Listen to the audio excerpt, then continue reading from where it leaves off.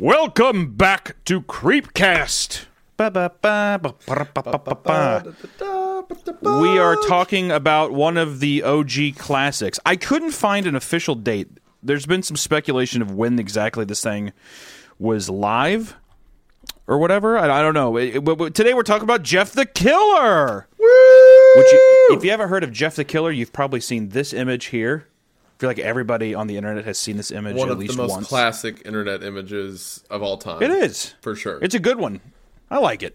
You know, it's one of those, it's a nice blown out image, you know. It kind of works in a bunch of different ways. I feel like it works in some comedy memes while also being a bit spooky. It's a jack of all trades, which I enjoy. I'm jumping the gun a little bit on the analysis, but I truly think the most impactful thing to come out of the entire story is that image.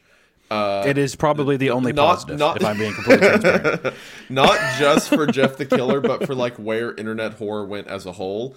Like, this was one of the first images that was kind of in that shaky, like, found footage, there's something in my house tone, and that's like most of what, you know, internet horror became after that.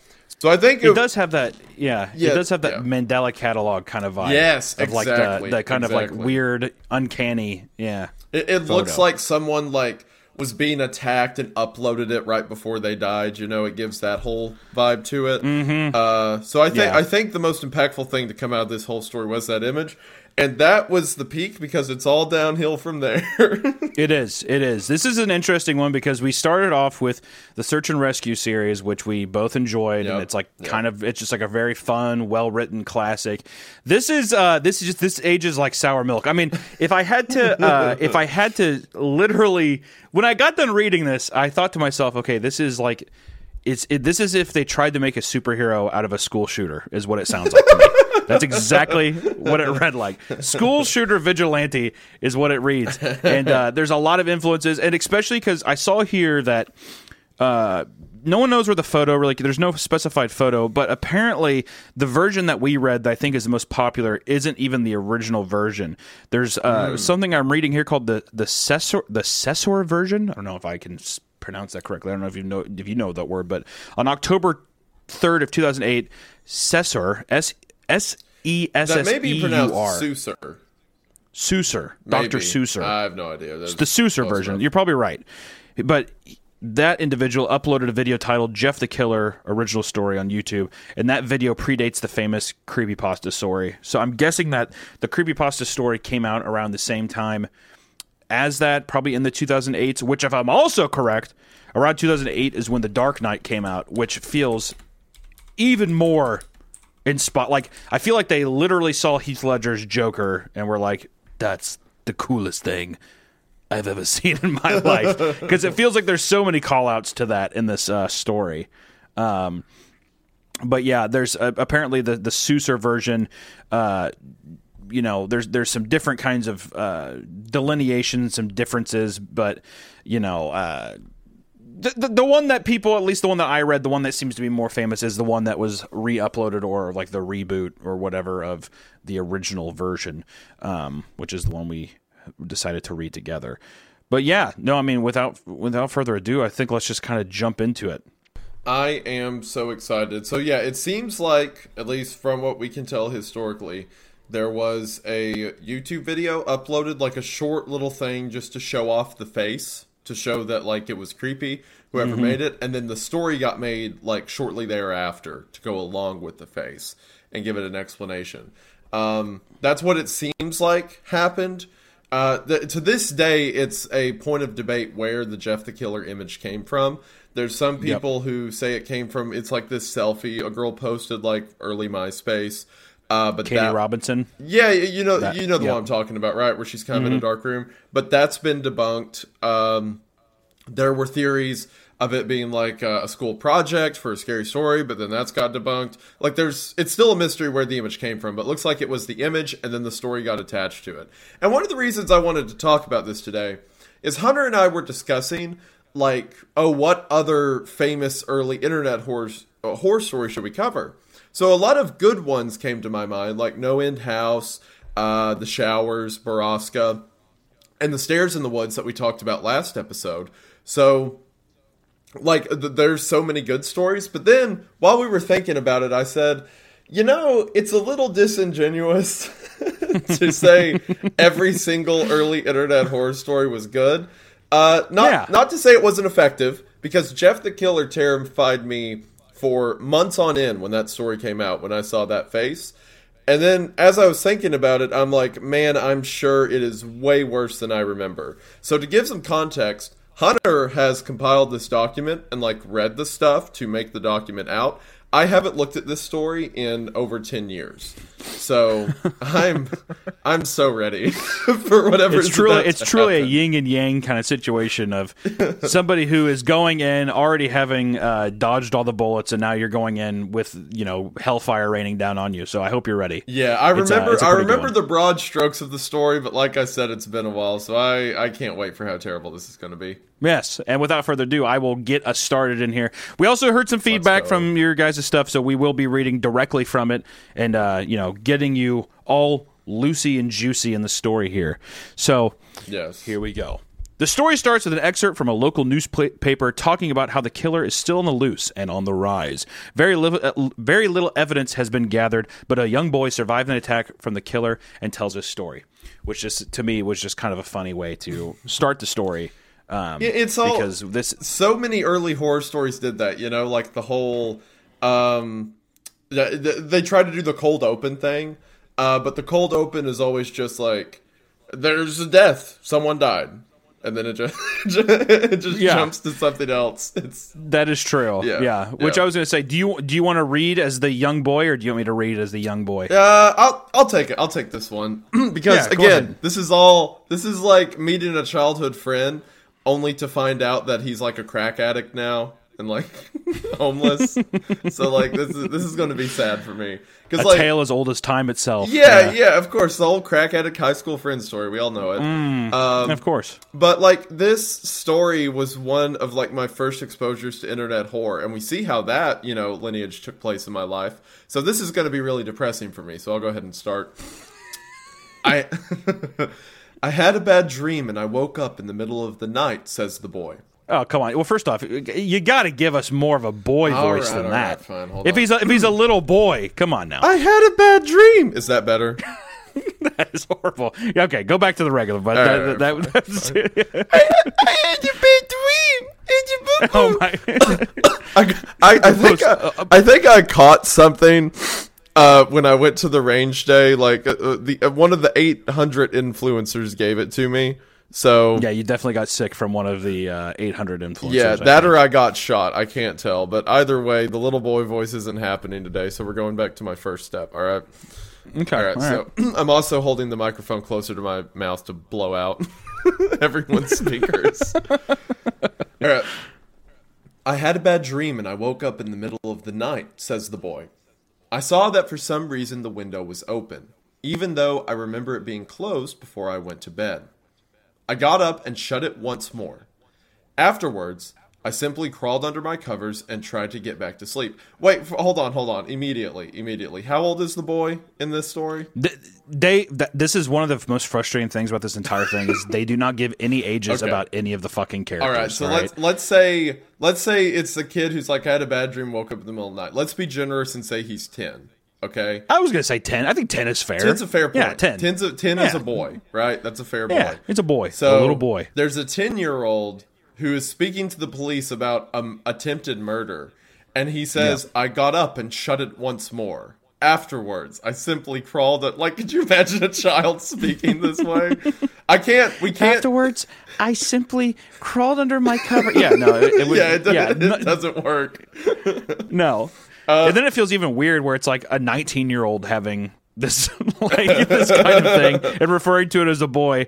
Yeah. I had a nightmare and I woke up. Yeah. Yeah. I got scared. I went to find my mommy. We can't do this for the whole thing because we'll be here all day, I'm sure. I just have a feeling. So that's my blanket criticism for the whole story. Children don't talk that way. Anyway, that's when I had a strange feeling, like someone was watching me. I looked up and nearly jumped out of my bed. There, in the little ray of light, illuminating from between my curtains. I'm just sorry. I just said I wouldn't keep criticizing it for that, but that's so funny. Illuminating from between my curtains. It's H.P. Lovecraft as a child. It's 10-year-old H.P. Lovecraft. Yeah. Illuminating from between my curtains were a pair of two eyes. It's like, how old are you? I'm 7. It's like what's that actor Keith David with all the cool voices? This was Keith David. Oh yeah. I would love if this was Keith David's 10-year-old.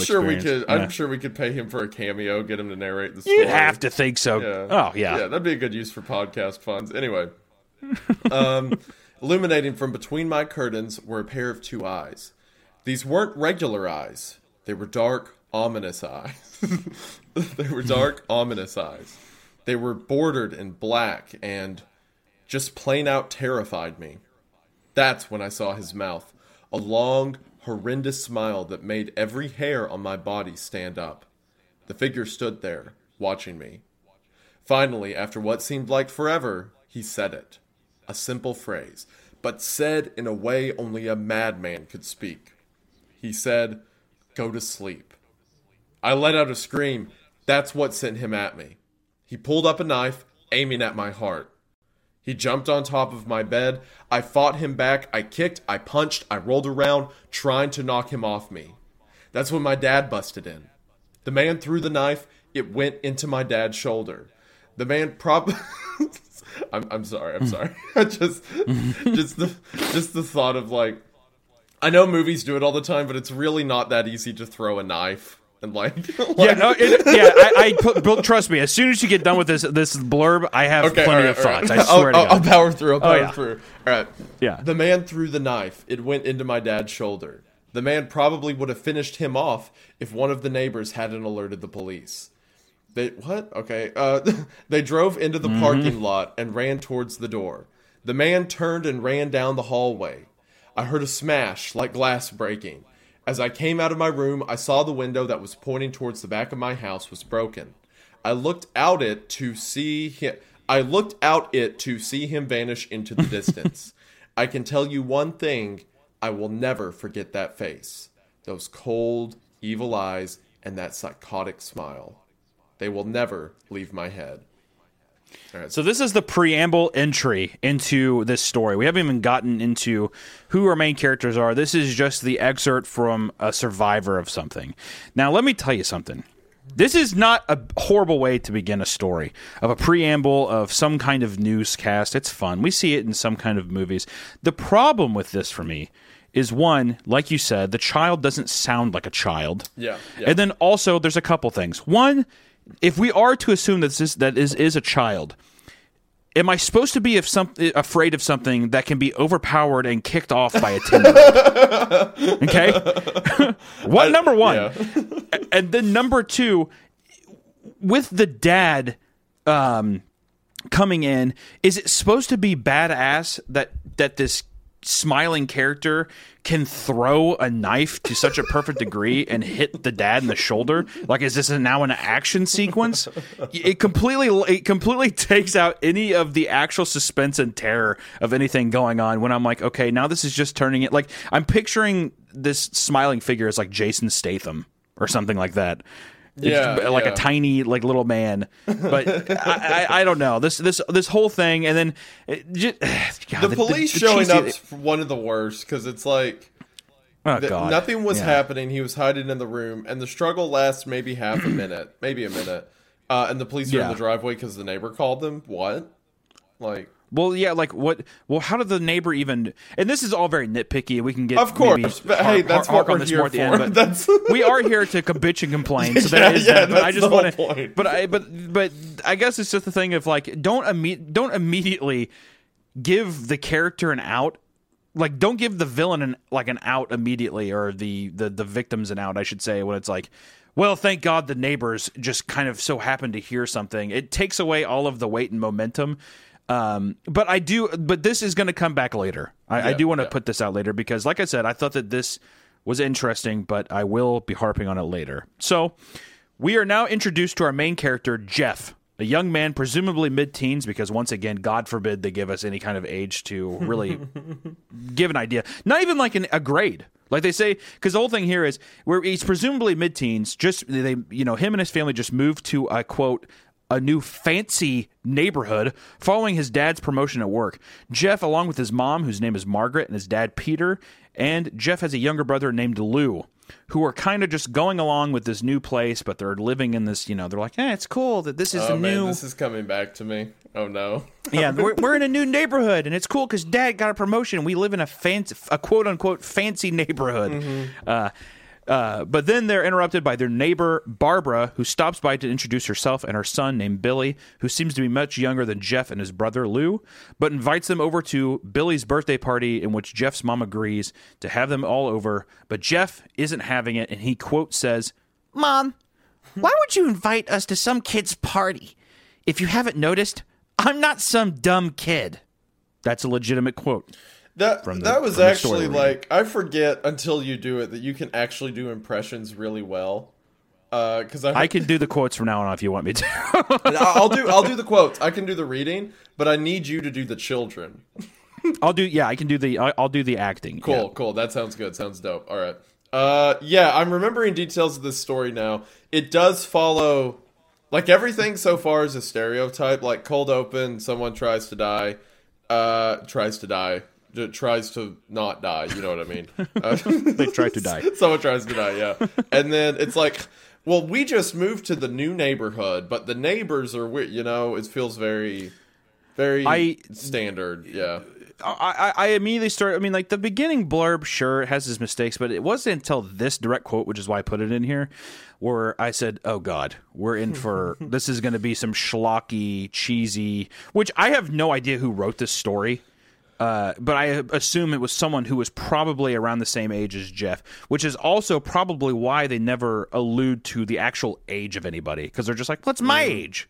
That's how I'm seeing it. Yeah, but I love that. I love this line. It feels like something out of a cheesy, like, extremely B-tier horror film. I'm not like the other kids. Yeah. Mom, why would you invite us to some kid's party? If you haven't noticed, I'm not some dumb kid, which is so cliche of like, I'm older now, Mom. I'm an old kid, but it doesn't come across as like also like genuine or charismatic. It comes across as fucking like annoying. And it immediately sets in my mind that Jeff is an incel. I immediately start saying he's like a Reddit 4chan kid who's like, God. And then now, because then I started reading, I was like, oh God, his lines read so much better.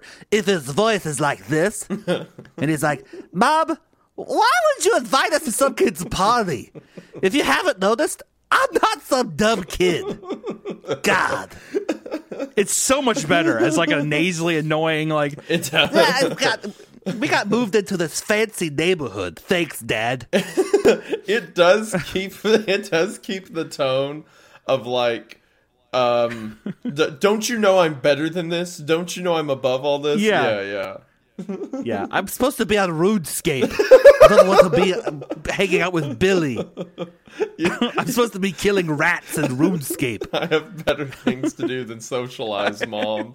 Yeah, you idiot. But you stupid.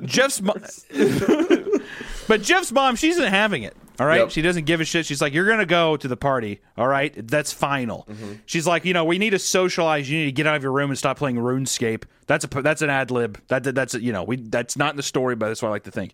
And Jeff goes up to his room, realizing that arguing with his mom isn't going to get him anywhere. But then something strange happens. And quote, this is from the story. He says, he walked up to his room and plopped down on his bed. He sat there looking at his ceiling when suddenly he got a weird feeling. Not so much a pain, but a weird feeling. He dismissed it as if some random feeling. He heard his mother call him down to get his stuff, and he walked down to get it. So what I like about this is he had a feeling. It seems like a very feeling. He had a feeling that was a feeling. It wasn't a painful feeling, but it was a weird feeling. It was a feeling. Which I don't know what kind of mental psychosis Jeff is starting to feel, but this is where I'm like, this is immediately, once again, like I said, it's going to start coming full circle. But this little thing is, it doesn't feel like a feeling. It feels like mental deterioration. It feels like somebody going kind of becoming a bit wacky is what I would say. Yeah, I completely forgot about this until just now, that was something they tried to build in. That, like, this child is just sitting in his bed and he gets a feeling. I completely forgot about that. This is way... For the podcast, this is much better than I remember, but, like, objectively, this is way worse than I remember. Yeah. I reading this whole preamble is... You showed how immature it is, but it's charming. I don't want to completely shit on it. It has a layer of charm to it, but it's the idea of, like, it's something charming because it's so amateur. But it's like what feeling though? Like, I don't know what feeling it is. It's like, is it supposed to be magical? Feeling, Hunter. Gosh, I literally thought that is true. It is a feeling. It's a weird one. I was wondering at this point, is it going to go into magic? It's what I thought, because it's like it's not a pain feeling, but a weird feeling, and I'm like, is he going to get superpowers somehow? I don't know. But by the end of the story, he does. By the way, like I do remember, he flies away and he has a cape. It gets. Yeah. Yes. Also, but something I want to clarify, if you've never... For one of the reasons we're making fun of it as much as we are is this is one of the bedrocks of, like, internet horror, and one of the things that got me into it originally. So it's like making fun of my grandpa, right? Like, it's very important. Yeah. I recognize it's very important. I'm still going to mock it for, like, throwing up at Thanksgiving, right? Because it's I think still that funny. People also... need to understand that sometimes when you point and you are having fun with something, it's not that necessarily you don't like it, but I think it's like you can laugh at things that you appreciate and that you like. Of course. I think that people don't understand that. I think that's why so many people get up in arms when it's like, you don't like this thing that I like. And it's like, I do like it, but it is kind of stupid and fun. Yeah. So I think that I like plenty of things, and I respect plenty of things that I love to point at that I know are objectively kind of shitty. But that's fine. Yeah. That's a part of the beautiful thing about just even these stories is that if all of them were bangers, none of them would be remotely special. Like, you have to have these kind of goofy ones to really appreciate not only the goofy stories, but the ones that are made, that are very good. But anyways. Hey, everyone. So I wanted to take a break from the podcast to talk about how thankful I am that you all are here, and to talk about the real reason that we're here in the first place. And that's money. And by money, I mean saving money. And saving money has never been easier than with today's sponsor, the first sponsor of CreepCast, Rocket Money. Because I, for one, completely understand that between bills, subscriptions, eating, and other expenses, managing money can be hard. But now it doesn't have to be, because Rocket Money is here to help. Rocket Money is the all-in-one financial platform that helps you save more and spend less. Rocket Money is the personal finance app that allows you to set budgets, cancel subscriptions, lower your bills, and all around, be smart with your cash. I can't tell you how many times I had a recurring payment that I wasn't aware of, that I ended up paying for over a year on something I wasn't even using. Or I planned to spend a certain amount on an expense, but I ended up going way over budget. But with Rocket Money, you can get rid of the headache, because it allows you to set budgets for things that you plan to spend money on, and then give you notifications based on your spending. Rocket Money also keeps a tab on all of your recurring payments, and allows you to cancel them in one easy step. Rocket Money even allows you to keep track of your investments and get an idea of your net worth, and set up a savings account that you can withdraw from at any time. And if that wasn't enough, Rocket Money even helps you negotiate your bills and monitor your credit. Rocket Money is the one-stop shop to keep track of what you earn. Finances can be complicated, especially around the holiday seasons, and it's best to have someone in your corner. So why not make Rocket Money that special someone? Rocket Money has helped save its customers an average of $720 a year and cancel over $500 million in unneeded subscriptions. And with today's offer, there's never been a better time to join the over 5 million users already on the platform. That's because if you head to the link in the description at rocketmoney.com/creepcast, you will be able to get started on Rocket Money for free. From there, you can unlock premium to get even more features. But for now, you can just head to the link in the description and see if you like the app with no cost to you. Again, that's rocketmoney.com/creepcast to get in on this incredible financial tool today. Thank you so much to Rocket Money for sponsoring this video. It really does mean the most. Hope you all check them out. Link is in the description, and we are back to the show. Jeff has a similar feeling the next day. That weird feeling, the feeling. He has the feeling the next day. Feeling. All right? Except this time he compares it to a tugging pain. So I'm like, okay, well, now he's having a heart attack or something. I don't know what's happening to him. But he dismisses it. Good man. You know, Jeff, he feels the pain. He says, whatever, I don't care. And Jeff and his brother finish their breakfast and go to the bus stop where we get maybe one of the cringiest antagonist intros ever, which is a boy named Randy. I have to do Yes, this and please do. Absolutely. Also, for everyone listening, if you think we're jumping because we went from a murder description at the beginning to this, that's how the story goes. This is the legitimate flow of the story. We have not skipped anything. It goes from someone almost dying to, I'm not like those other kids, and then what I'm about to read, okay? Yeah. All right, so referring to the bullies at the bus stop. They sat there waiting for the bus, and then, all of a sudden, some kid on a skateboard jumped over them, only inches above their laps. They both jumped back in surprise. Hey, what the hell? The kid landed and turned back to them. He kicked his skateboard up and caught it with his hands. The kid seems to be about 12, 1 year younger than Jeff.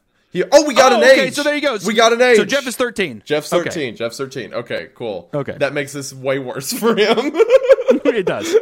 But continuing. The kid seems to be about 12, 1 year younger than Jeff. He wears an Aeropostale shirt and ripped blue jeans.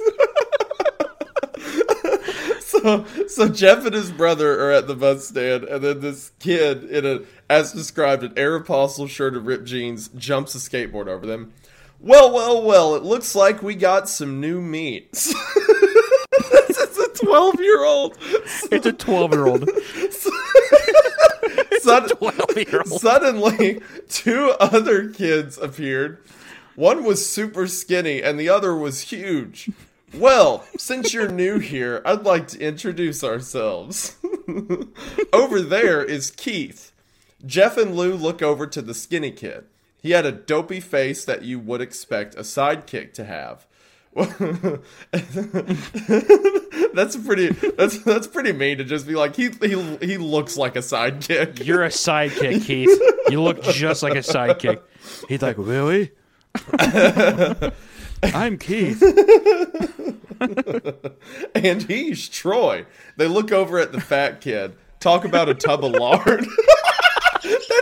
That's not a quote. That's the story calling him a tub of lard. That's a legitimate quote.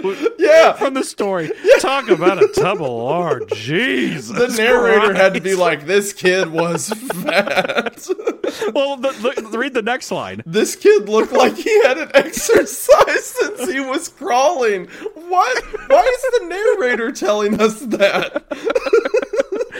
I really got to put into emphasis how fat this child is. Child obesity is such a problem in this country. You had to break character to explain to the audience how fat this person was. He's large. So large. And I, said the first kid, am Randy.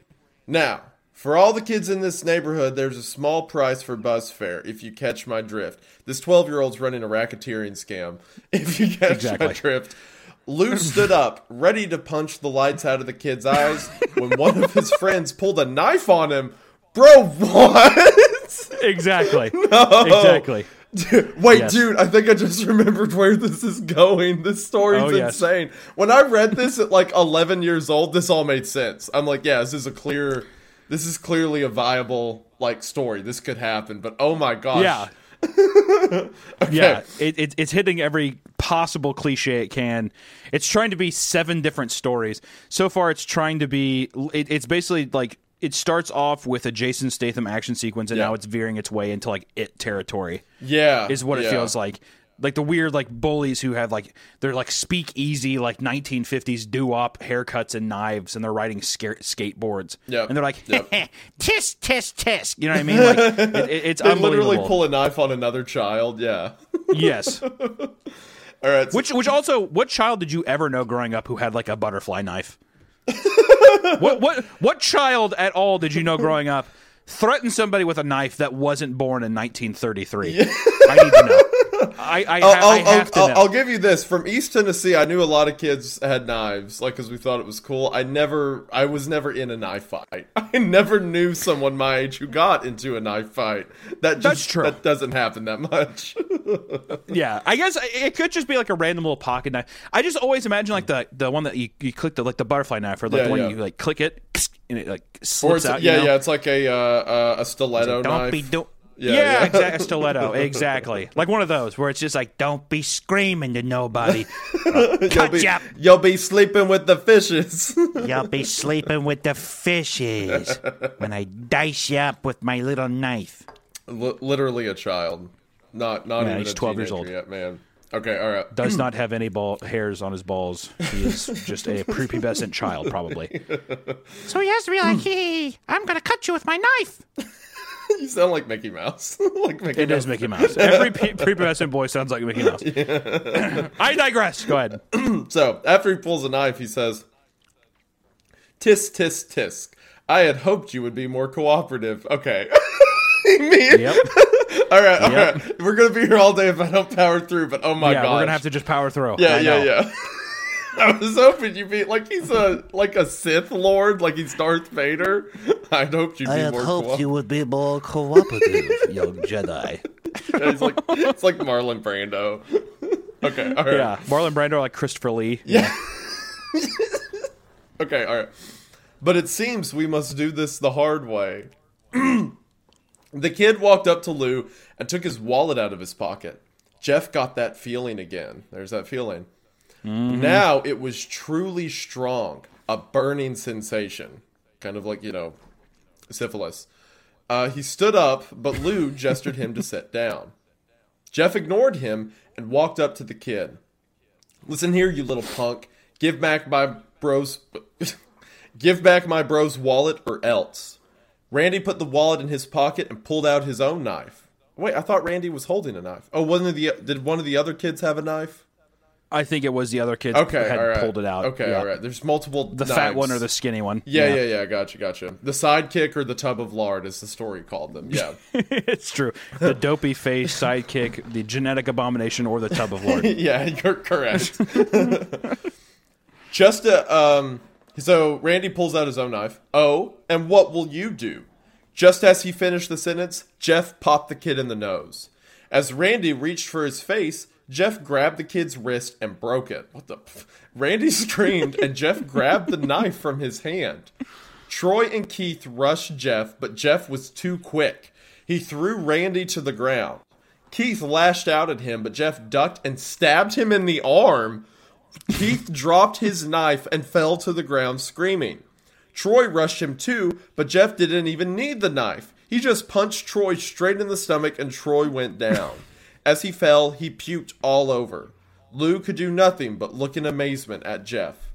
What the... Once again, another amazing concrete action sequence of Jeff, the 13-year-old, getting business done, basically. He's dodging punches, stabbing people, like, what the... Yes.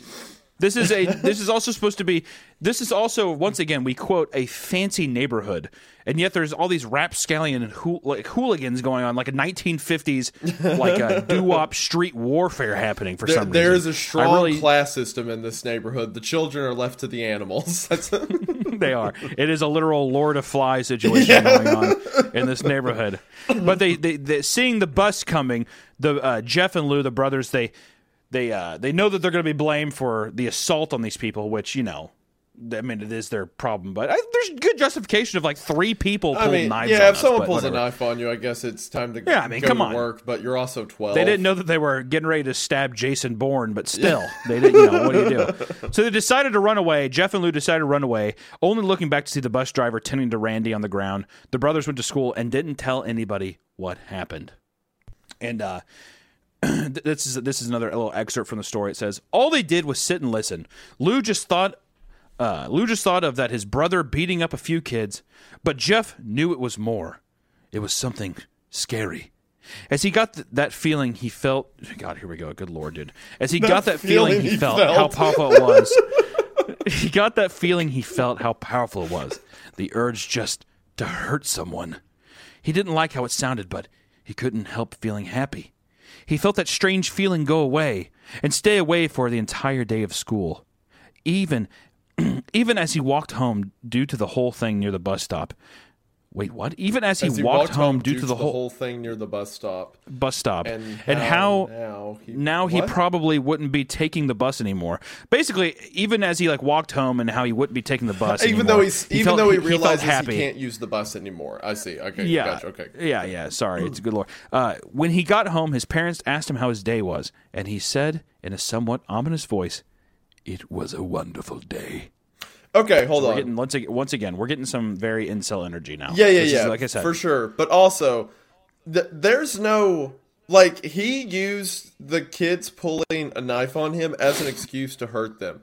He already had that feeling, as the story made clear, before that happened. So Jeff wants to hurt people because he moved to a nice neighborhood. Jeff moving to a nice neighborhood was probably the worst thing that could have ever happened to him. He needs to kill people now, according to him. Yeah, apparently now this feeling, the feeling that we're feeling, the feeling that we felt before that we felt, and we're feeling now that we felt that we feel, is Jeff is Jeff basically being like, I feel like I want to hurt someone, which once again only adds to the narrative that does this not sound like some 4chan incel school shooter vibes. Yeah. I mean, it's becoming more and more clear. So I was like, okay, well, where are we going with this? Which the next morning, officers show up to Jeff's house wanting to speak with him about the assault on Randy, which is just funny. I like how they, I love that it's the assault on Randy. You hurt Randy, Jeff. He's 12 and he has a skateboard, Jeff. Come on. Jeff tries to explain that Randy was the one who pulled the knives on them, but with the injuries all of the injuries that Randy, the fat tub of shit, and the skinny guy had, Jeff looked like a complete monster. He looked too guilty. So Jeff confesses to the crime, in which this is funny. I do like that this is also a direct quote. The officer literally says, after Jeff's like, yeah, I did it. All right, I did it. The officer says, well, kid, looks like a year in juvie. What kind of response is that? Well, kid, damn. That's not looks how like cops work. You got a year in juvie coming your way. You know what? That actually further backs up your theory that this was written by a kid or preteen, high school, whatever. It has to be. Because only they would think that the way it works is a cop shows up and it's like, you stabbed this kid? Well, I'll put you in juvie a year. Come on. All right. Direct to juvie with you, son. Yep. Looks like one exact year of juvie coming your way. All right, that's the bill. So exactly. It's like, yeah, and I just decided that right now, and that's how it's going to work. You're coming with me. I am the judge and the executioner. You're going to be put to death, Jeff. The author has never even heard of a courtroom. Yeah, no, they think that that's a made-up place for TV shows. And also the idea that you can, if the court finds that you maliciously stabbed another child, they're just like 1 year. 1 exact year. Yeah. To you, Jeff, the man with feelings, who you felt. Jeff, are you feeling those feelings now? Maybe. Have you felt them when you feel them? Have you felt them when you feel them, and you felt them when you felt feeled, Jeff? Oh, okay, hold on. Can I read this next part? This is so good. Yeah, go ahead. I'm looking at this text document right now. Okay, so cop's like, well, looks like you're going to jail for a year. And then it says, Lou interjects at the top of the stairs holding a knife, in which all the officers immediately pull out their guns and point it at the child holding a kitchen knife. Oh my gosh. Lou confesses for the crime to save Jeff, and everyone just believes him, even though wouldn't Randy tell them who did it? But at the end, Jeff's mother consoles Jeff by saying, quote, Jeff, please, you don't have to lie. We know it's Lou. You can stop. Bro, okay. So the cops, Randy's like, hey, I got stabbed by this kid who's a year older than me. And the cops go to his house, and then they're like, well, you're going to jail for a year. But then an unrelated child is like, actually, I did it. And the cop's like, works for me. So he throws that kid. Literally. He just throws that kid in the police car. And then the mom's like, yeah, I mean, sure, it's still my son, but who cares? Like, get over it. It's insane to me that they sit there and they're like, yes, Like a kid's just like, I'm holding a knife. Basically, essentially, like a 11 or 12-year-old, because I think Lou is younger than Jeff. So he's sitting at the top of the steps with a knife, and then all the cops immediately pull a gun out on him. Like 3 cops pull a gun. They're like, drop the knife, Lou. And he's like, I did it. I did the crime. And they're like, all right, we believe you. And when I was reading it, I was like, why wouldn't Randy just be like, no, that's not, it's the other guy. That's not the kid who beat the shit out of me. Isn't Lou stabbed all of the us. younger brother too? Yeah, exactly. So now it's like a 9-year-old like decked out these 3 older kids. And they're like, all right, fine. A year for you, 9-year-old boy in juvie. That's how the law works. I'm sorry, I've got to do it. I love how his mom, Margaret, is just so like, it's so funny how dumb they write her. Like, she's just like, Jeff, please, you don't have to lie. We know it's Lou. You can stop. What kind of sentence? What kind of human sentence is that? It feels like Margaret Bot came up. It's like she's like just some kind of robot, and she's like, Jeff, please, you don't have to lie. We know it's Lou. You can stop. What would you like for dinner, son? But Jeff, he's riddled with guilt now. You know, his brother's taking the blame for feeling alone in this new town. And a couple of days pass, and it's Saturday. Only a couple days, right? Since, like, and put that into context. A couple of days have passed since the mom and the family have found out that their son stabbed and beat a man to death. Jeff has been this depressed sack of shit, staying up in his room, feeling all depressed, whatever. Guns were pulled on your child who was holding a knife like a complete fucking psychopath. And all of a sudden, Jeff is woken up by his mother to let him know that, hey, we have to remember Billy? We need to get ready for Billy's birthday party. Barbara, remember? Her son? We're going to the birthday party. And that's when I just wanted to read this excerpt because this is really funny. This is a long blurb from it, but it's a very funny back and forth, so I wanted to read this. It's Jeff, it's the day, she said as she opened up the curtains and let the light flood in the room. What's today? Asked Jeff as he stirs awake. Why, it's Billy's party. He was now fully awake. Mom, you're joking, right? You don't expect me to go to some kid's party after... There was a long pause. There's a lot of also long pauses. It's very anime, I've noticed. A lot of it's like, you don't expect me to go to some kid's party after... Jeff, we both know what happened. I think this party would be a good thing that brightens up the past days. Now get dressed. Jeff's mother walked out of the room and downstairs to get ready herself. He fought himself to get up. He picked out a random shirt and a pair of jeans and walked downstairs. He saw his mother and father all dressed up, his mother in a dress and his father in a suit. He thought, why would they ever wear such fancy clothes to a kid's party? Son, is that all you're going to wear? Said Jeff's mom. Better than wearing too much, he said. His mother pushed down the feeling to yell at him and hit it with a smile. What the heck? Now, Jeff, we may be overdressed, but this is how you go if you want to make an impression, said his father. Jeff grunted and went back up to his room. I don't have any fancy clothes, he yelled downstairs. Just pick out something, called his mother.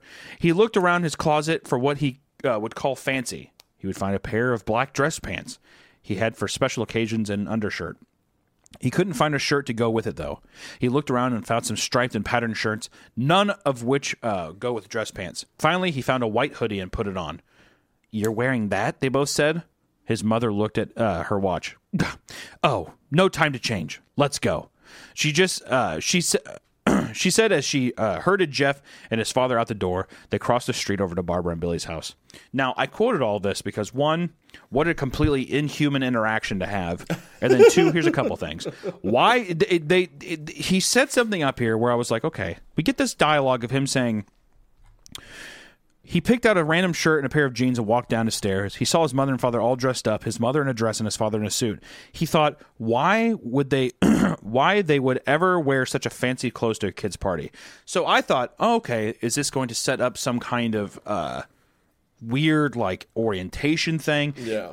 Something of like I don't know, something devious or whatever. A reason for the parents to wear fancy clothes to a kid's birthday and then party. to also be mad that he's not wearing, because Right. he essentially puts on a shirt and jeans. That's not the worst outfit for a child's birthday party. Yeah. That's like what are they doing at the child's party? Like talking about the stock market? They're gonna play around in the yard, like. Yeah, and you would think that it's setting up something to be more than what it is. And then there's also like this rushed aspect of her being like, there's no time, we have to go. They live next door. And it's a child's birthday party. It's not It's a hard child's birthday deadline, party yeah. next door. Also, so odd. Also, who on earth, like... Okay, so it's a child's birthday party, right? And the parents are going for some reason. But this is the same woman who, when she found out her even younger son was responsible for his stabbing, was just like, Jeff, clearly your younger brother, like the cop said he's going to jail for a year. So let's stop thinking about that and let's wear our ball gown to this other child's birthday party. Let's play dress up as if we're going to prom and go to this young person's birthday party, which also, that's a funny thing of like, we know that you're upset that your brother is a psychopath, Jeff. All right, we get it. But we have to go make an impression with the neighbors. Yeah. Why? Why would you need that? And then also, how would the neighbors not be like, hey, by the way, you guys aren't invited anymore since your kids are fucking psychopaths? Yeah. But no, they're just like, hey, please come over. Be alone with my children. I really want you to be alone with my children, Jeff. I know that you're manic, and this happened 3 days ago. But please be alone with her. And one kid, the weird thing, they're in the neighborhood for one day, and a kid gets stabbed. Like, literally, do not invite them over. That's so weird. One day, and Jeff stabs the kids and breaks their wrist with ease, mind you, with ease. To break someone's bones, I feel like would be relative. I mean, I have never done it, but I have to imagine it's got to be pretty tough. Yeah, you'd have to have some kind of godlike force to just do, especially as a child. Well, it would have to be Hunter. He had a feeling. The feeling was felt and reciprocated that he felt the feeling. Clearly, that is true. It. Yeah, that writes it. Which they go over to the party, and Jeff notices that at the party, all of the adults are inside and the kids are outside. Barbara tells Jeff to go outside and play with the kids, which at first he doesn't like. He doesn't like being out there hanging out with them, but he almost immediately says he has a fun time when he, quote, pretends to shoot kids at the party. Because it was the first time he hadn't thought about his brother in juvie, which I thought was very funny. Nothing takes my mind off my brother in juvie like killing children. Bang, bang, you're dead, bang. Once again, does that not read like a school shooter? I mean, honestly, does that? How are we not prepping up that this is a school shooter thing? I was like, okay, I feel like I'm kind of reading this from a mile away, so sure. But no. You know, and then you think that it's going somewhere, and then once again, you have the weird crossover with like the importance of being in a dress-up situation, which that goes nowhere. You go outside, and then he's like, oh, I feel good about, fake killing these kids. Yeah, I'm having fun. I'm not thinking about my brother in jail anymore. And you're like, okay, so this is probably going to be him, I guess, not able to control that crazy feeling, right? Boy, I sure do love killing. Maybe that's I love killing. That's the feeling. I love killing. And you're like, okay, that makes sense. But no, it doesn't go anywhere from there. Instead, suddenly at this party, right, this backyard party, Randy, the kid who pulled the knife and had the skateboard, all him, Randy and his fat friend and the skinny guy hop over the fence at the party. And all hell is about to break loose. Which I was going to say, if you want to take this part, you can. I'll take this part. I also want to clarify. This is a big one for listeners. They're probably listening to this and thinking, like, "Where did that come from?" Like he's talking about shooting kids. I'm telling you. And then it just says they show up. This is verbatim. This is the legitimate flow. Yeah, I'm going to read the sentence right there. It says, "So he played with the kids for a while until he heard a noise, a weird rolling noise. Then it hit him. Randy, Troy, and Keith all jumped over the fence on their skateboards." Like, just it goes from just like him fantasizing shooting children to the gang's here. We got to get out of here. The doo-wop 1950s clan is here to wreak havoc on Billy's birthday party. Which Billy should be pissed, but we never hear from Billy. Wish I could hear his perspective, but yeah. So suddenly Randy and his goons hop over the fence, and all hell is about to break loose here. And then it says, "Hello, Jeff, is it?" he said. We have some unfinished business. Jeff So saw anime. So anime. Jeff saw his bruised nose. I think we're even. I beat the crap out of you, and you got my brother sent to JDC. This does feel like an anime. Like, I'm telling you. I think we're even. I beat the crap out of you, and you got my brother sent to JDC. they're making those weird, like, moaning noise to themselves as the other's talking. Like, yeah. Hello, Jeff, is it? He said, and he pushes up his glasses or whatever with his pinky, and he's like, "We have some unfinished business." All right. Randy got an angry look in his eyes. Oh no, I don't go for even. I go for winning. Oh gosh. God, good lord. I go. All right, hold on. I have to lean into it. Oh no, I don't go for even. I go for winning. You may have kicked our asses that one day, but not today. I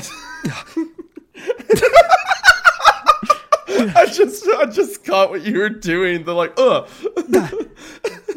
as he hold on. If will you be Jeff for the rest of the scene and I'll be Randy? Yes, okay, yeah. all right, cool. Yeah, all right. I'll I'm do down the with narration, but if it gets to a Jeff line, you take it. Okay. Yeah, I will. Yeah. As he said that, Randy rushed at Jeff. They both fell to the ground. Randy punched Jeff in the nose, and Jeff grabbed him by the ears and headbutted him. Jeff pushed Randy off of him, and both rose to their feet. Kids were screaming, and parents were running out of the house. Troy and Keith both pulled guns out of their pockets. Whoa! Troy and Keith both pulled guns out of their pockets on the parents? Okay. No one interrupts or guts will fly, they said. Randy pulled a knife on Jeff and stabbed it into his shoulder. Jeff screamed and fell to his knees. Randy started kicking him in the face. After 3 kicks, Jeff grabs his foot and twists it, causing Randy to fall to the ground. Jeff stood up and walked towards the back door. Troy grabbed him. Need some help? He picks Jeff up by the back. It's literally the fight thing, like going somewhere. I'm telling you, exactly. He picks Jeff up by the back of the collar and throws him through the patio door. As Jeff tries to stand, he's kicked down to the ground. Randy repeatedly starts kicking Jeff until he starts coughing up blood. Come on, Jeff! Fight me! He picks Jeff up and throws him into the kitchen. Randy sees a bottle of vodka on the counter and smashes the glass over Jeff's head. It's a 12-year-old. This is a 12-year-old, by the way. This is a 12-year-old. This is a gang of a posse of 12-year-olds. Just want to put the They've got guns aimed at the parents right now. Like, they have what? 12-year-olds have guns at gunpoint, keeping everybody hostage basically while this fight is happening in a quote nice neighborhood. in a quote unquote fancy and nice neighborhood. Okay, so he smashes vodka over Jeff's head and goes, "Fight!" He throws Jeff back into the living room. Come on, Jeff, look at me. Jeff glances up, his face riddled with blood. I was the one who got your I was the one who got your brother sent to JDC, and now you're just gonna sit there and let him rot in there for a whole year? You should be ashamed. Jeff starts to get up. Oh, finally, you stand and fight. Oh, finally, you stand and fight. Jeff is now to his feet, blood and vodka on his face. Once again, he gets that strange feeling. He gets that... I got a feeling. Oh my gosh. The feeling keeps showing up. Once again, he gets that strange feeling.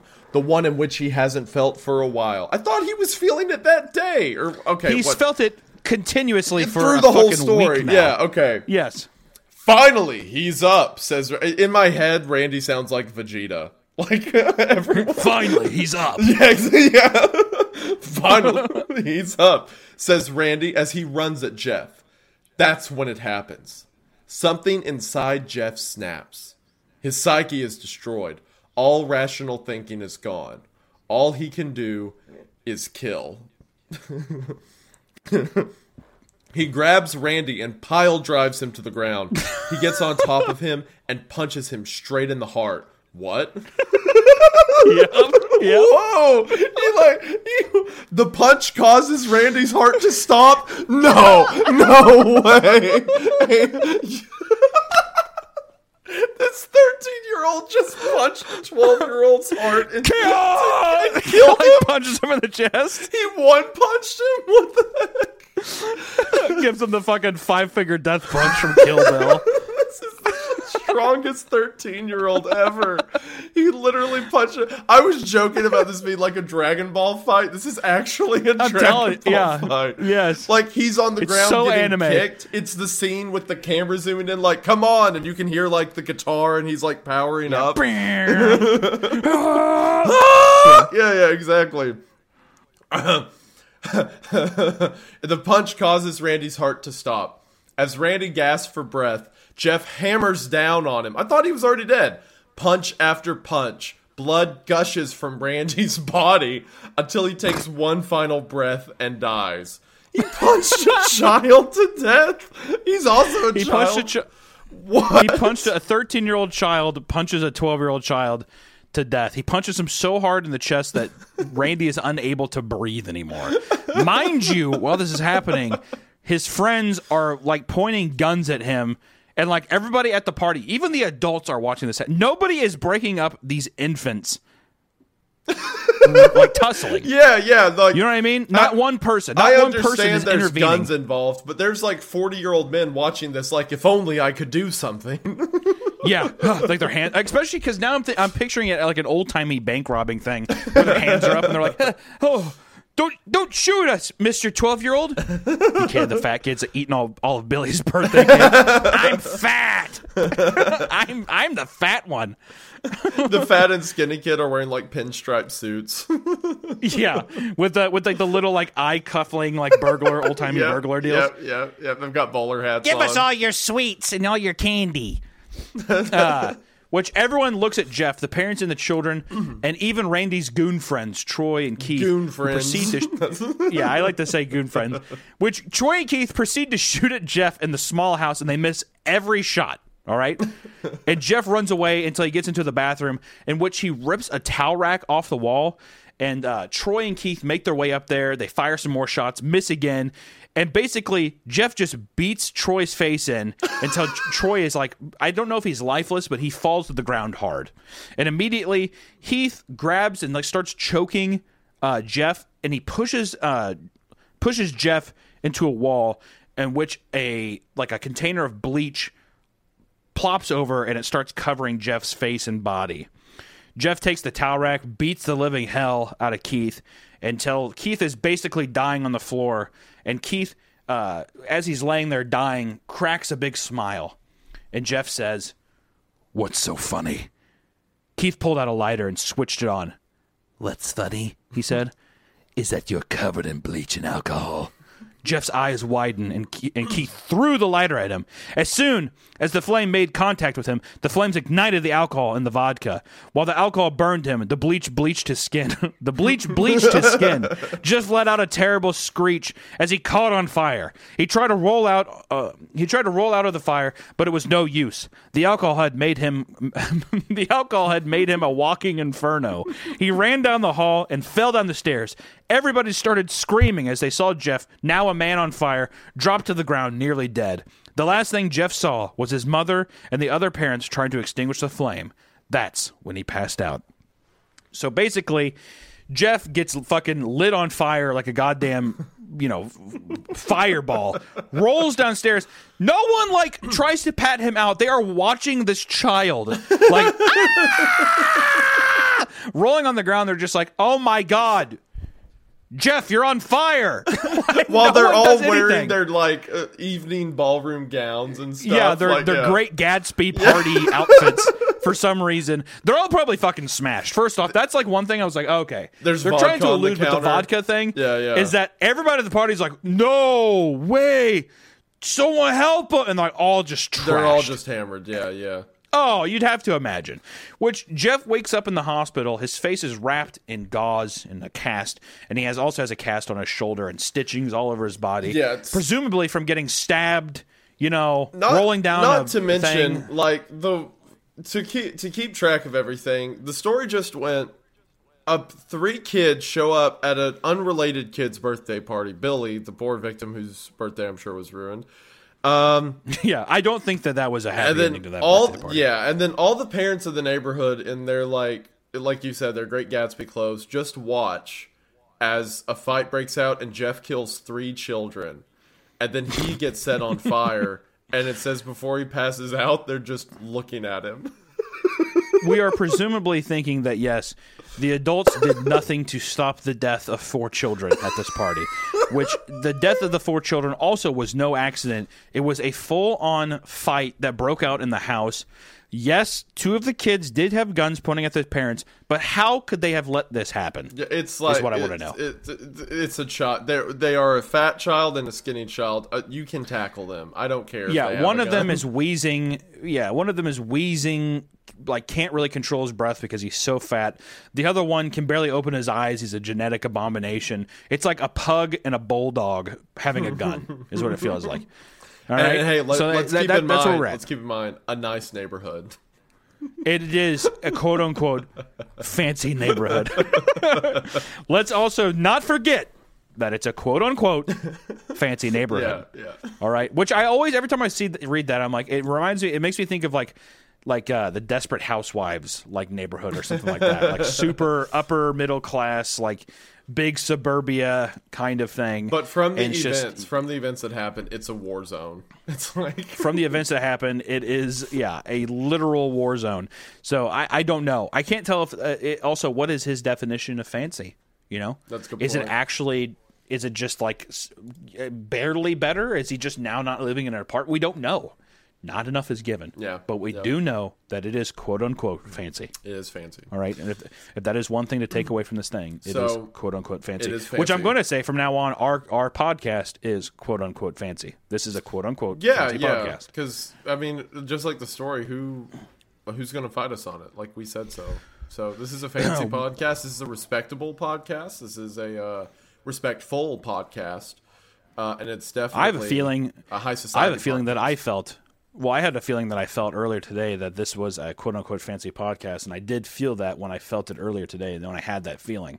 So I knew that was what I was going to do. And I did have a feeling, too, that a gang of 12-year-olds were going to come and beat the shit out of me and shoot me in the back of the head with their guns. You felt that's the feeling I had. You felt a feeling of a fancy feeling podcast feeling earlier today that you I felt? did have a fancy feeling. I had a fancy feeling that this would be a fancy podcast that I felt earlier today when I had that feeling. So that's where we ended up. That's a fancy feeling. It is a pretty fancy feeling, and I'm going to digress by taking that feeling and putting in this feeling that I need to read more of this story. Yeah. Which Hold is, on. Can Jeff I is take in his... this part? Yes, go ahead. Just looking at this. All right, so... Yes. Jeff's in the hospital, right? And then he starts to come to in the hospital bed because, he's now murdered 3 people. Yes, that is true. He's 13. He's basically killed one child twice, which is pretty funny. Yeah. After hours of sitting alone, he finally heard his mother. "Honey, are you okay?" she asked. Jeff couldn't answer, though. His face was covered. Can I pause for a second? I just realized the wording on that. Can I pause for a second? Honey, are you okay? She asked. This woman saw her son fight off 3 other people that were trying to kill him, and he had bleach all over him and was in a ball of literal fire, rolled down steps, and basically died at her feet. And the first thing she says to her now conscious, I don't know how, a miracle child is, "Honey, are you okay?" Mom, no. I could be a lot better. All right? The worst Just mom want to say that ever lived. She sold her son out to the cops. She makes Jeff immediately wear the stupid outfit, doesn't help him, and then is like, "Are you okay?" This mom is checking out immediately. This is a mom who does not want to be a mom at all. Yeah, no. Oh my gosh. Sold her son out, and if anything, she's upset that Jeff is still alive. I bet is what I'm looking at. She's like, I was so close to being free. I was to having my so close to 20s being back. To being. Oh, absolutely. Oh my gosh, bro. That was so funny. "Honey, are you okay?" And you're like, "Can I pause?" Can I? right. So she asked Honey, are you okay? He was unable to speak. Oh, honey, I have great news. I don't want to hear anything she has to say. Oh, honey, I have great news. After all the witnesses told the police that Randy confessed to trying to attack you, they decided to let Lou go. None of this is how police work. None of this is how any of it works. That turns out that cop throwing the child into jail for a year, incredibly unconstitutional. Like they ate him up for that. I also would have no sympathy for my mom where it's like, oh, honey, I have great news. After all the witnesses told the police that Randy confessed of trying to attack you, they decided to let Lou go. It's like, dude, didn't we already tell you that this guy came at us with knives? And it took you guys to be held at gunpoint to even give a shit about this? Like, okay, well, now we believe you. It's like, yeah, I told you that yesterday. When you probably found his body, you probably found a bunch of knives on him. Now that you're kid's a goddamn psycho. In a hospital bed, it's reasonable. Okay, it wasn't before, but it's reasonable now. Yeah. And also, I love that she says, he'll be out by tomorrow, and you two will be able to get to be together again. I like how they're just like, well, we got to keep you for another day. It's like, we know you're free of the crimes, but we're gonna have to hold you for another day. We'll let you go tomorrow, all right? So get back in your cell. We're gonna lock that up. Okay, you're a free man. Way to go, Lou. You're a free man. You like looking at a 9-year-old like, looks like your time is up. I hope this institution, like he's just... Yeah. I hope this has rehabilitated you to go back into normal society, Lou. He like has his billy club and he's like hitting it on the bars, whatever. Yeah. Clink, clink, clink, clink, clink, clink, clink. Sleep tight, Lou. We'll catch you tomorrow. Like, do you remember? You know what a 9-year-old looks like? Like how young we're talking. I know the story doesn't say 9, but it says. I mean, it looks like a baby. 13. Yeah, it's like a baby, right? Like a long baby. It's like just put him in juvie. Just throw him in there. That monster. He's with that animal.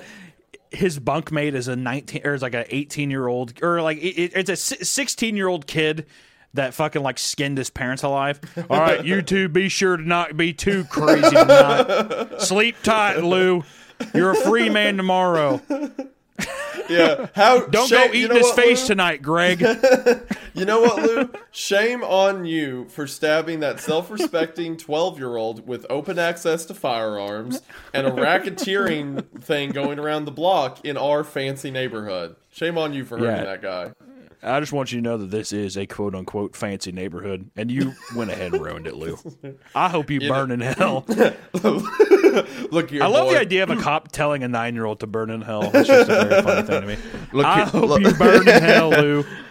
Look here, boy. In this fancy neighborhood, we got feelings, all right? And these feelings are very important feelings.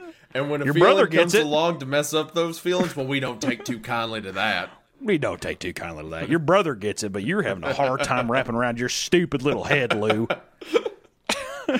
Idiot! They don't get it! They don't get it! Lock them up! You know what? You're not going free tomorrow. Never mind. It's just a prison full of children.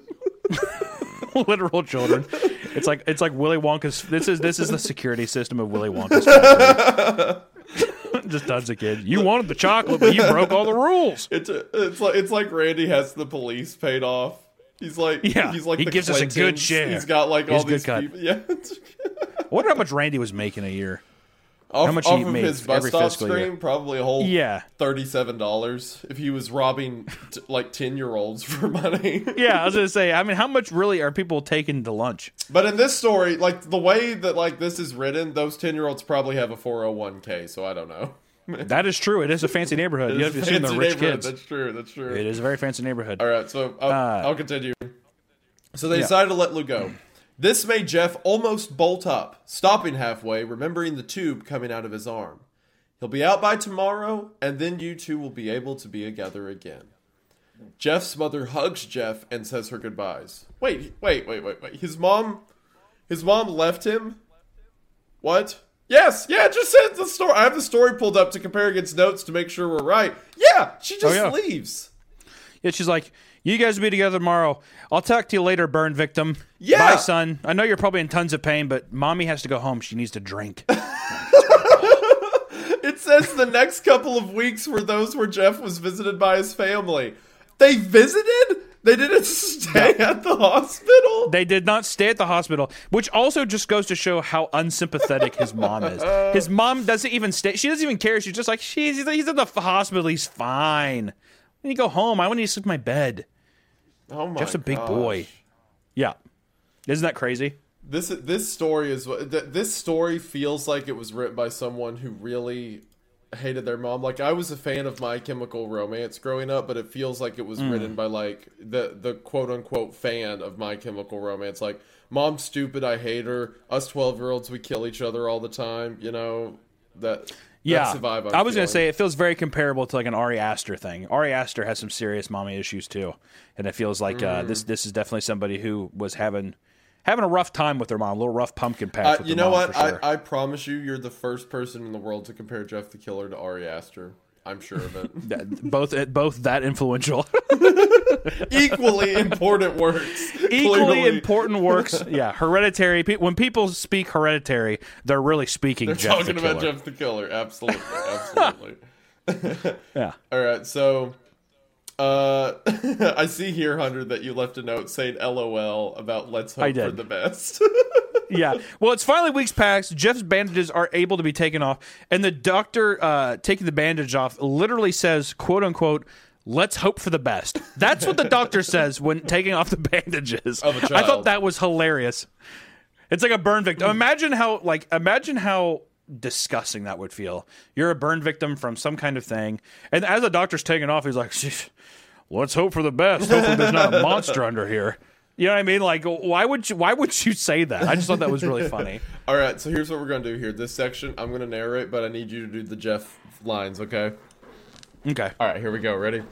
So, finally, the bandages are removed and Jeff's transformation begins. Jeff's mother screams at the sight of his face. Lou and Jeff's dad stare awestruck at his face. What happened to my face? Jeff said. He rushed out of bed and ran to the bathroom. He looked in the mirror and saw the cause of the distress. His face.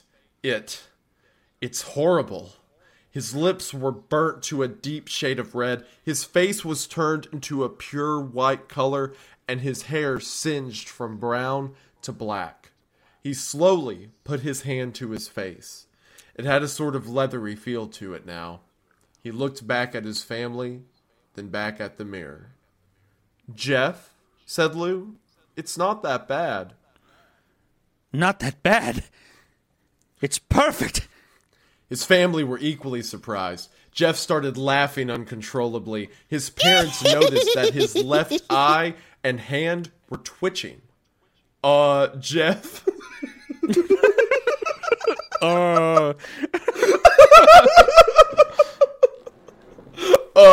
Jeff? Are you okay? Okay. I've never felt more happy. Look at this face. It goes perfectly with me. He couldn't stop laughing. He stroked his face, feeling it, looking at it in the mirror. What caused this? Well, you may recall that when Jeff... The story... This is how it's written. Well, you may recall that when Jeff was fighting Randy, something in his mind, his sanity snapped. Now he was left as a crazy killing machine. That is, his parents didn't know. Doctor, said Jeff's mom, is my son all right? You know, in the head? Oh, yeah. I love that the doctor says this. He's like, oh, yes. This behavior is typical for patients that have taken very large amounts of painkillers. If his behavior doesn't change in a few weeks, bring him back here, and we'll give him a psychological test. What? What? Every part of that paragraph is absolutely insane. The idea of Jeff, like, getting burns on his face, like, laughing, loving his face, and then, that's so good, Jeff? Jeff? Are you alright? It's the equivalent of, like, the whole, guys, you're gonna want to see this. Guys, he's right behind me. He's right behind me. I do like after the psychological test thing, the mother says, "Oh, thank you, doctor." Jeff's mother went over to Jeff. "Jeff, sweetie, it's time to go." Jeff looks away from the mirror, his face still formed in a crazed smile, and he says this. "Okay, mommy." His mother took him by the shoulder and took him to get his clothes. Which now it's like, I don't understand the psychological thing, because he's like, "Hey, mommy," and he says "mommy" a lot now. It's like a weird, like, I understand he's going insane, but I wondered, is it also part of it supposed to be like, did he de-age a bit more or something? Hunter, I don't know. Hunter. It's his feeling. It's his feeling. That is the feeling. Yeah, okay, that's right. I forgot. That is the feeling he's feeling. Also, what you just said is his mental condition causing him to relapse in like age regression. You are 3 layers too deep for this story. You are. That is absolutely true. I don't know why. The reason he says "mommy" is because "mommy" sounds creepier. That's literally it. That's true. I'm grasping desperately for straws to make sense of this. You're like, perhaps his age is like falling back to a point of familiarity. It's like, bro. Perhaps it is a little more in depth than I appear to. Maybe I think it's playing us for a ruse. No, you're definitely right. It's just because it's like, oh wow, it's because he had a feeling. It's weird. Exactly. That is the creepy feeling he's feeling. This is what came in, said the lady at the desk. Jeff's mom looked down to see the black dress pants and the white hoodie her son wore. Now they were clean of blood and now stitched together. Jeff's mother led him to his room and made him put his clothes on. Then they left, not knowing that this was their final day of life.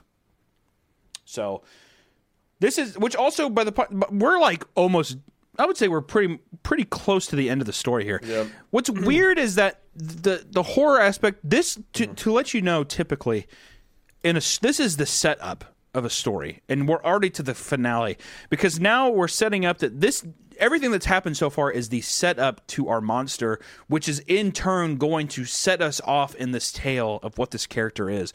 But instead, the setup is the legitimate story until we get the ending here, which it wraps up in a nice way. If you want to take the reins again, I would be honored to. So, Jeff goes home that night, and then it's, gosh. Like, I'm like genuinely embarrassed right now for being so scared of this story as a child, but with that in mind, later that night, Jeff's mother awakes to the sound of someone crying in the bathroom. When going to see what it was, she finds Jeff in the bathroom, having carved a smile in his cheeks. It's literally the Heath Ledger thing. It's literally the Heath Ledger thing. I'm telling you, if this came out around the same time, 2008, it's impossible that was not correlated. Be from The Dark Knight. It has to be. Yeah. It has to be. There's no way. All right. Would you like to continue being Jeff, by the way? Yeah, I'll keep being Jeff. Because you're too good at it to not. All right. "Jeff, what are you doing?" asked his mother. Jeff looked over to his mother. "I couldn't keep smiling, Mommy. It hurt after a while. Now, I can smile forever." Jeff's mother noticed his eyes ringed in black. "Jeff, your eyes!" His eyes were seemingly never closing. "I couldn't see my face. I got tired and my eyes started to close. I burned out the eyelids so I could forever see myself. My new face." Jeff's mother slowly started to back away, seeing that her son was going insane. "What's wrong, Mommy? Aren't I beautiful?" "Boo!" is what I say to that. I throw my boo at you. I hate that. "What's wrong, Mommy? Aren't I beautiful?" Yeah. Literally, that reads like, "Why so serious?" Does it not? It has the same kind of cadence to it. It's like you can already see in like the writer's mind, like this character being like drawn on DeviantArt with like "Aren't I beautiful" written behind him. Like absolutely. This was going through their head. Absolutely, yes, yep. Which sure actually, from what I've seen, a lot of the stuff. From what of the stuff that I've seen, a lot of the fan art and stuff, all of the people just put the "go to sleep" from the beginning of the story. That's the go-to. Yeah. That's the go-to. Yeah. Man, so Jeff, like, he has a feeling. All right, we've established that. We've established the feeling. We've established the feeling that makes him want to kill people. He gets an excuse to kill people, and then after getting his face burned, decides to also carve his mouth open and then also burn out his eyelids so he can look at his mouth. And now that he has the feeling's not going to stop feeling, so he has to keep killing people. So it's pretty apparent that the person who wrote this story saw the image of Jeff the Killer and then just wrote a backstory to that image. 100%. Yeah, 100%. Like without a doubt. Which we're about to wrap. Let's wrap up the story, Right. like finish it, and we can discuss more of it because I do have a bunch of thoughts about it. But Yeah. we're right Don't at we the all? we're right at the tail end. All right. I'll continue. All right. Now, fully realizing her son has gone completely insane, Jeff's mom says she's going to go get his dad to show him how good Jeff looks. The mom quickly goes to her room and wakes up her husband, prompting him to get his gun. Jeff's gone fucking insane. Get your gun. He's gonna kill us. I love that. This mother does not. That's another thing too that you can tell that this is written by a very young person because there's no maternal or like parental instincts at all with how the parents are acting. It feels like a Goosebumps book almost, where it's like completely void of any personality, any emotion. It's just like the kid is the complete centerpiece of it, which is fine, but it's like. I'll get into it later, but it's very funny. You can just tell that this is written by somebody who has no life experience in that realm. Right, exactly. So, like, and also, let's keep track of the mom through this story. Tells her kids to get over their feelings, doesn't believe them when they said they were attacked, lets her youngest son go to jail, doesn't do anything while she watches her older son get nearly killed and then kills 3 other people and goes to a party. Yeah, and goes to a party dressed like a Met Gala. Yeah. Yep. Gets drunk at a party. And then doesn't stay with her son in the hospital. The only thing she does is scream at him when his bandages come off. And now, when she finds him laughing, clearly mentally distraught in the middle of the night, she's going to put him down like Old She Yeller. goes to her husband and says, "Get the gun." Yeah, she's just like, this old hound dog needs to be put down. So, Peter, put him down. it's that. What's that? The thing from Omni Man? I can always start over. Make another kid.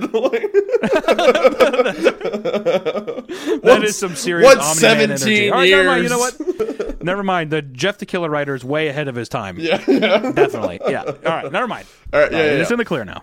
All right. Yeah. So, she sees Jeff in the doorway, who overheard what his mom said to his dad, in which Jeff says, Mommy, you lied. Jeff proceeds to gut both of them. And then from here, I'm going to read out the last paragraph of the story, okay? Yes. All right. His brother Lou woke up, startled by some noise. He didn't hear anything else, so he just shut his eyes and tried to go back to sleep. As he was on the border of slumber, he got the strangest feeling. Oh no. He got the strangest feeling that someone was watching him. He looked up before Jeff's hand covered his mouth. He slowly raised the knife, ready to plunge it into Lou. Lou thrashed here and there, trying to escape Jeff's grip. Shh. If you would like to do the honors. Yeah. Shh. Just go to sleep. And there we have it. That's the story of that's Jeff the the ending. Killer. That's the ending. That is the legitimate ending to Jeff the Killer, which my I gosh. want to slightly give some thoughts here because once again, I said at the beginning I was going to preface that the news article at the beginning, I was going to come back to it, and this is what I thought. I legitimately thought that it was going to circle back to the news article and that Jeff was going to that this was Randy's kid. And that Randy was the guy who, and that's why he also threw the knife in his shoulder, because Randy stabbed Jeff in the shoulder. There's a lot of shoulder stabbings in this. There is.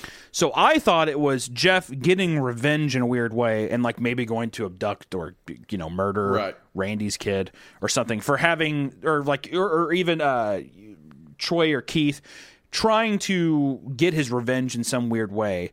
But that never comes back. There's so many like loose ends in this where it could have gone in a lot of different places. It's very, very vanilla, very, samey, a lot of cliches that come. But I thought I was like, oh, that'd be a fun way to like full circle it. You know what I mean? If it goes back that like Randy's connected to the murder from the police report at the beginning.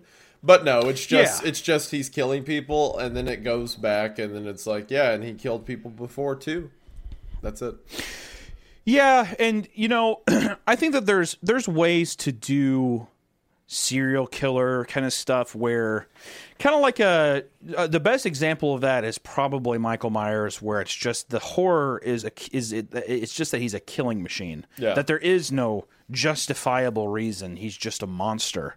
That's fine.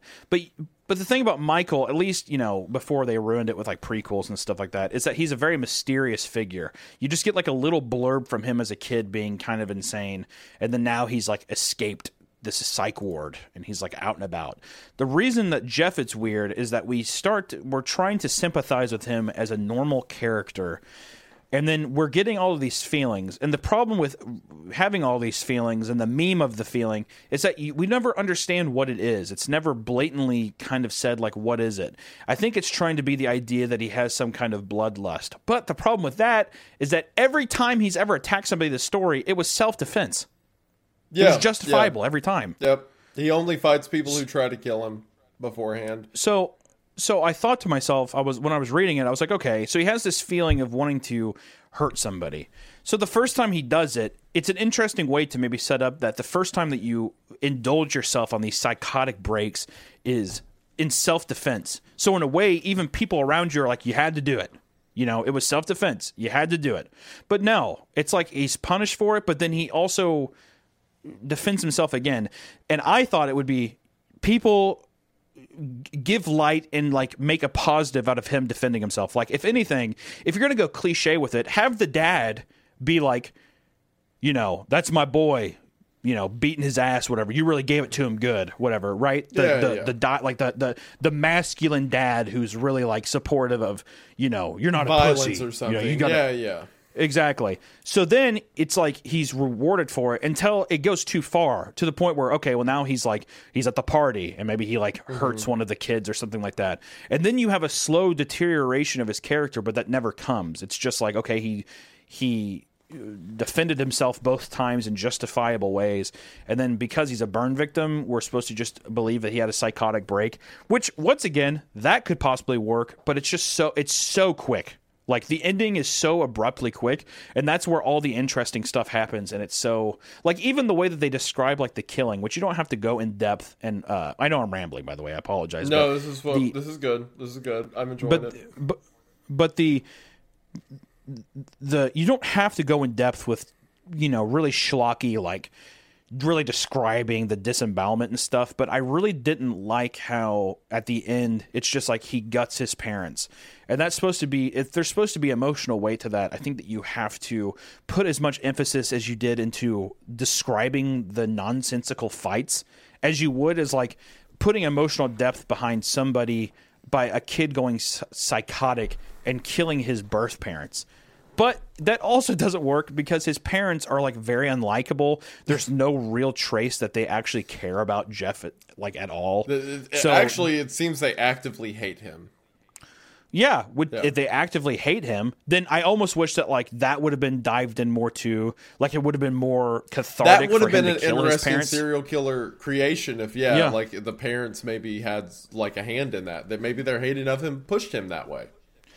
And the whole time, too, is that Jeff, the entire story, is guilt-ridden, right? By his brother being arrested for his crimes. But he just kind of nonchalantly kills him at the end, which, even if you're psychotic, I think it does a disservice to not have any kind of emotional like, if anything, could have not have been like, hey, I killed them, we can be free now, or something like that. And then that's when Lou could like challenge him into where Jeff is like, okay, well, I thought you were on my side, fuck you. And then he kills him. But it feels like you have all this emotional tie-ins and all this build-up to not have it pay off at all. Like, it's just like, oh, I'm psycho and I killed him. Yeah. There's no weight to it. There's no emotional depth to it. There's no connection that the viewer or the reader can have. It's just kind of nonchalant and it's creepy. It's just supposed to be like, and this is what I feel like is creepy. But I think horror itself is very cheesy. Like, it's a very cheesy thing. It's fun, but a lot of the best horror is wrapped around great narratives, and it's highlighted through these kind of crazy eccentric things. Because you can do the Joker smile thing, You can have that be in there and not have it be so cheesy and stuff. Or even if it is, it can still be fun. But the way that this thing wraps up, it feels just so cheap. There's no real story or connection that we're trying to feel. There's no kind of like character development or growth. There's nothing really that I'm supposed to be fighting for. The desperation of Jeff killing his parents holds no weight because there's nothing that's been established that I should care about this, which is kind of the biggest detriment to it. But it's interesting how captivating the story has been to people, which for 2008, it probably was something where you're like, ooh, shit. You know, you read it and you're like, oh, God. You know? But I don't know. I mean, this is my first time ever reading it. Was when for this podcast. Once again, I've seen the episode, or I've seen that picture a billion times probably. Yeah. But I'd never read the story. I've even heard Jeff the Killer before, but I've never actually read it. Yeah, it's so fascinating how it's so impactful to internet culture. Like when people think creepypastas, they think Jeff the Killer and Slenderman. Like that's the two. It was so impactful, and looking back on it, I'm so upset that it scared me as much as it did. Like this was like the best we had to offer. And like there were really good creepypastas. Some great stuff came out of that time period. And we'll talk about some in future episodes, but man, this was not one of those. No. It feels like very amateurish. I mean, there's a note up top here. I don't know what the site is for this, so apologies for not having the direct site, but it seems like the original creepypasta is credited to the user Game Fuel TV and was actually removed from several creepypasta sites because of its perceived low quality. So I think even back then, some people I remember hearing something about that. Yeah. It's very cheesy. It's interesting though. I do wonder the philosophy of some of the things of like people, I think, desperately reach for reasons to feel scared and to feel like they have like a fun story.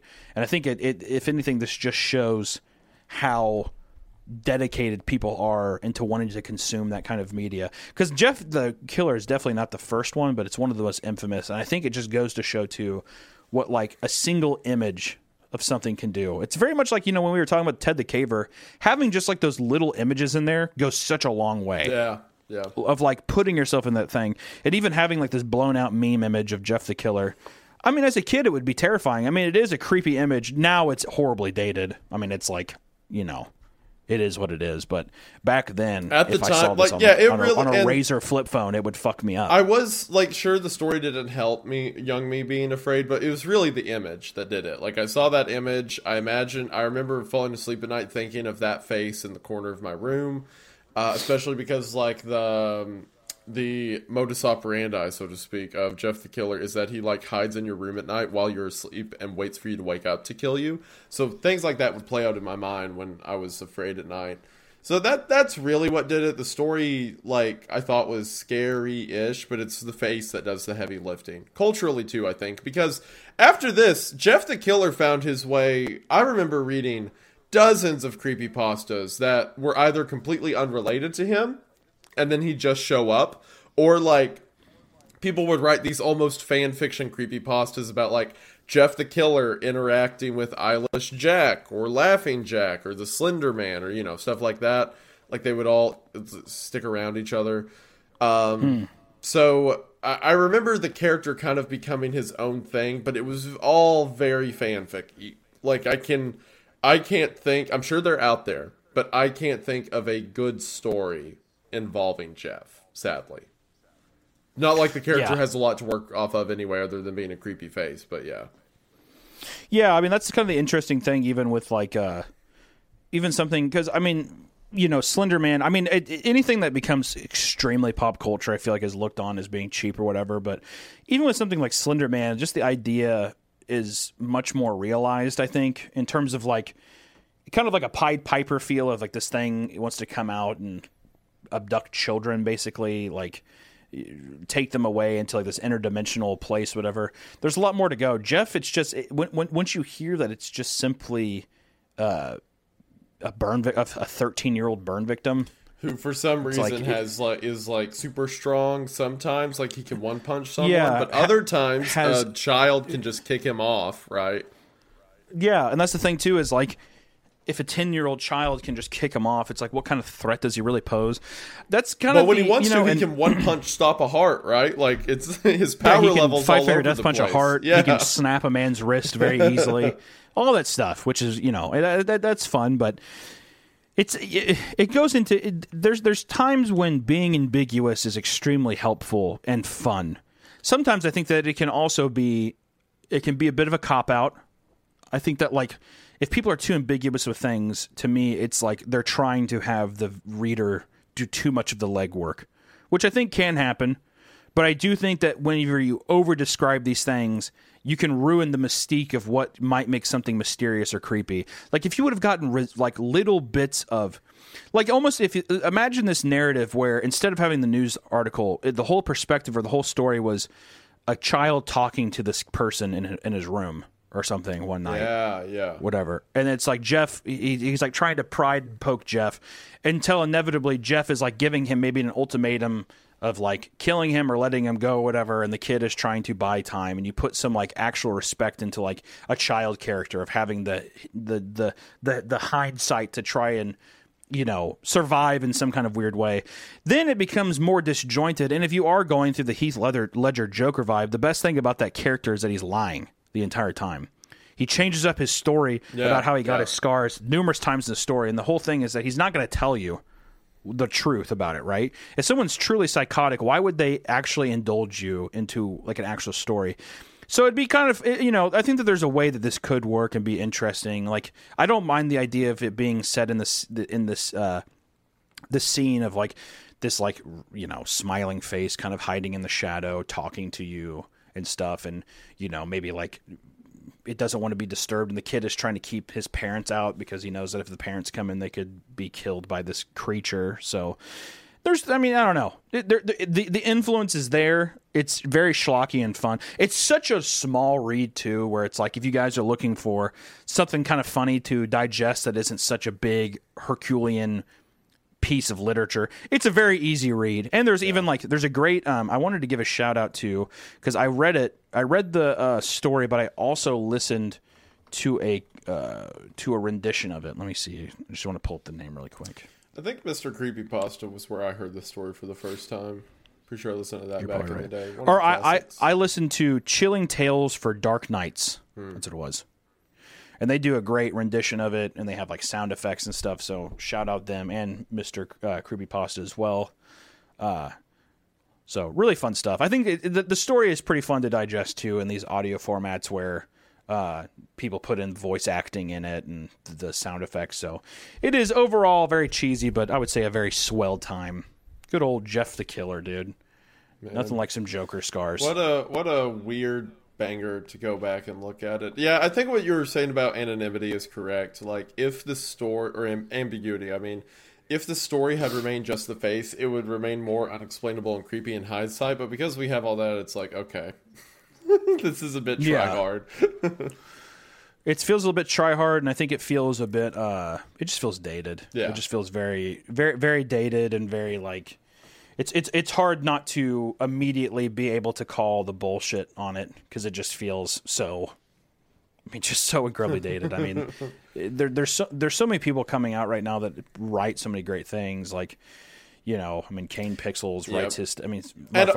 And also, like, if this story was like a project someone did to try to get better at writing when they were in middle school or whatever, then I'm sure they've developed into a fantastic writer now, and I'm sure they would probably say the same thing looking back. That like, yeah, this was, yeah.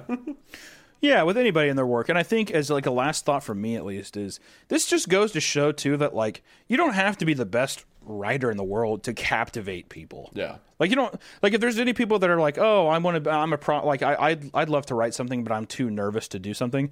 Sometimes you just have to simply just write something and allow the scrutiny to hit you. And sometimes you might be surprised by being like, "Holy shit. This thing really took off," or whatever. You don't have to be a master to tap into some of the core ideas that people like and to the imagination of people that they like too. So best this advice is always make the video or write the story. For sure. Always, every time. Don't snooze, you lose. That's the whole deal. Yep. So, Yeah, I mean, do you got any other thoughts, or what are you thinking? I think we about covered everything, didn't we? I would say. I think we did. I think Jeff the Killer is what a timeless classic of internet depravity, of internet culture. You got to love it. I think that it's going to be something that stands with us. And I think after we're long gone, there's going to be people still reading Jeff the Killer, laughing and giggling, wondering about some of these lines. I think that's so charming. I love it. Yeah. And I think that on a closing note too, if you have any suggestions of future, we've gotten a lot of comments about people asking about stories and stuff like that. And I did see one comment that I thought was interesting, or actually it was a series of comments, but people saying that if we do know the subjects, we're getting ready to get like a Twitter set up to where we're going to probably prompt people what the episode's going to be so you can read the story as well before the episode, so you're a little more informed. That was a nice, helpful comment. All the comments have been amazing. We guys, all the love we've gotten on the first episode has been beautiful. Beautiful. Yeah. So, and I think too, like I said, we want to cover a lot of classic horror stories. We want to look at some of the best ones, some of the inspiring ones. But if we're talking about impact, Jeff the Killer is one of the biggest, so we had to cover it. And if we're going to cover it, then we have to rag on it. It's just how it works. Yeah, we're gonna have some goofs. It has nothing but respect in our hearts. You know what? Let's do this. But my God, let's do this. Hunter, say one, and it can't be the face. Say one positive thing about that story.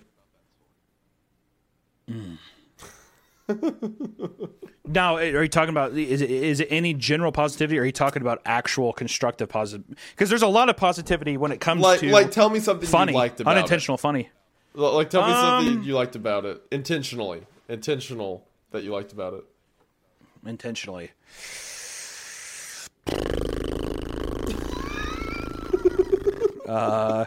I'm trying to be completely honest. I'm legitimately thinking. I know. I'm legitimately thinking. I think that.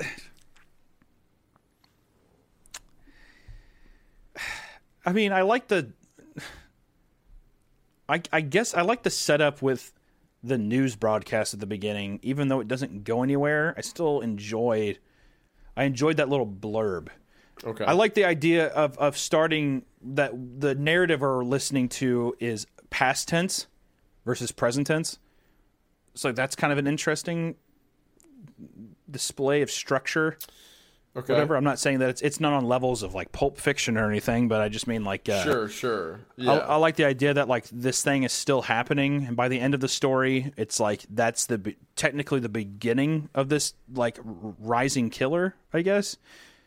If I had to think about it positive, all right. That was kind of that's a positive. I'll take it. Very nice. How about you? I'll say, even though we made fun of it, the whole like, he had a feeling, like he got a feeling, that is better. That is better than just doing what most other stories of this caliber would do. And whenever he gets burned at the end, just say his mind snapped then. They did partially foreshadow even though that was always their intention, even though the story's just to rush to how the face came to be. I like that there was a feeling rather than just after the hospital he just kills everyone because he's crazy because his face is messed up.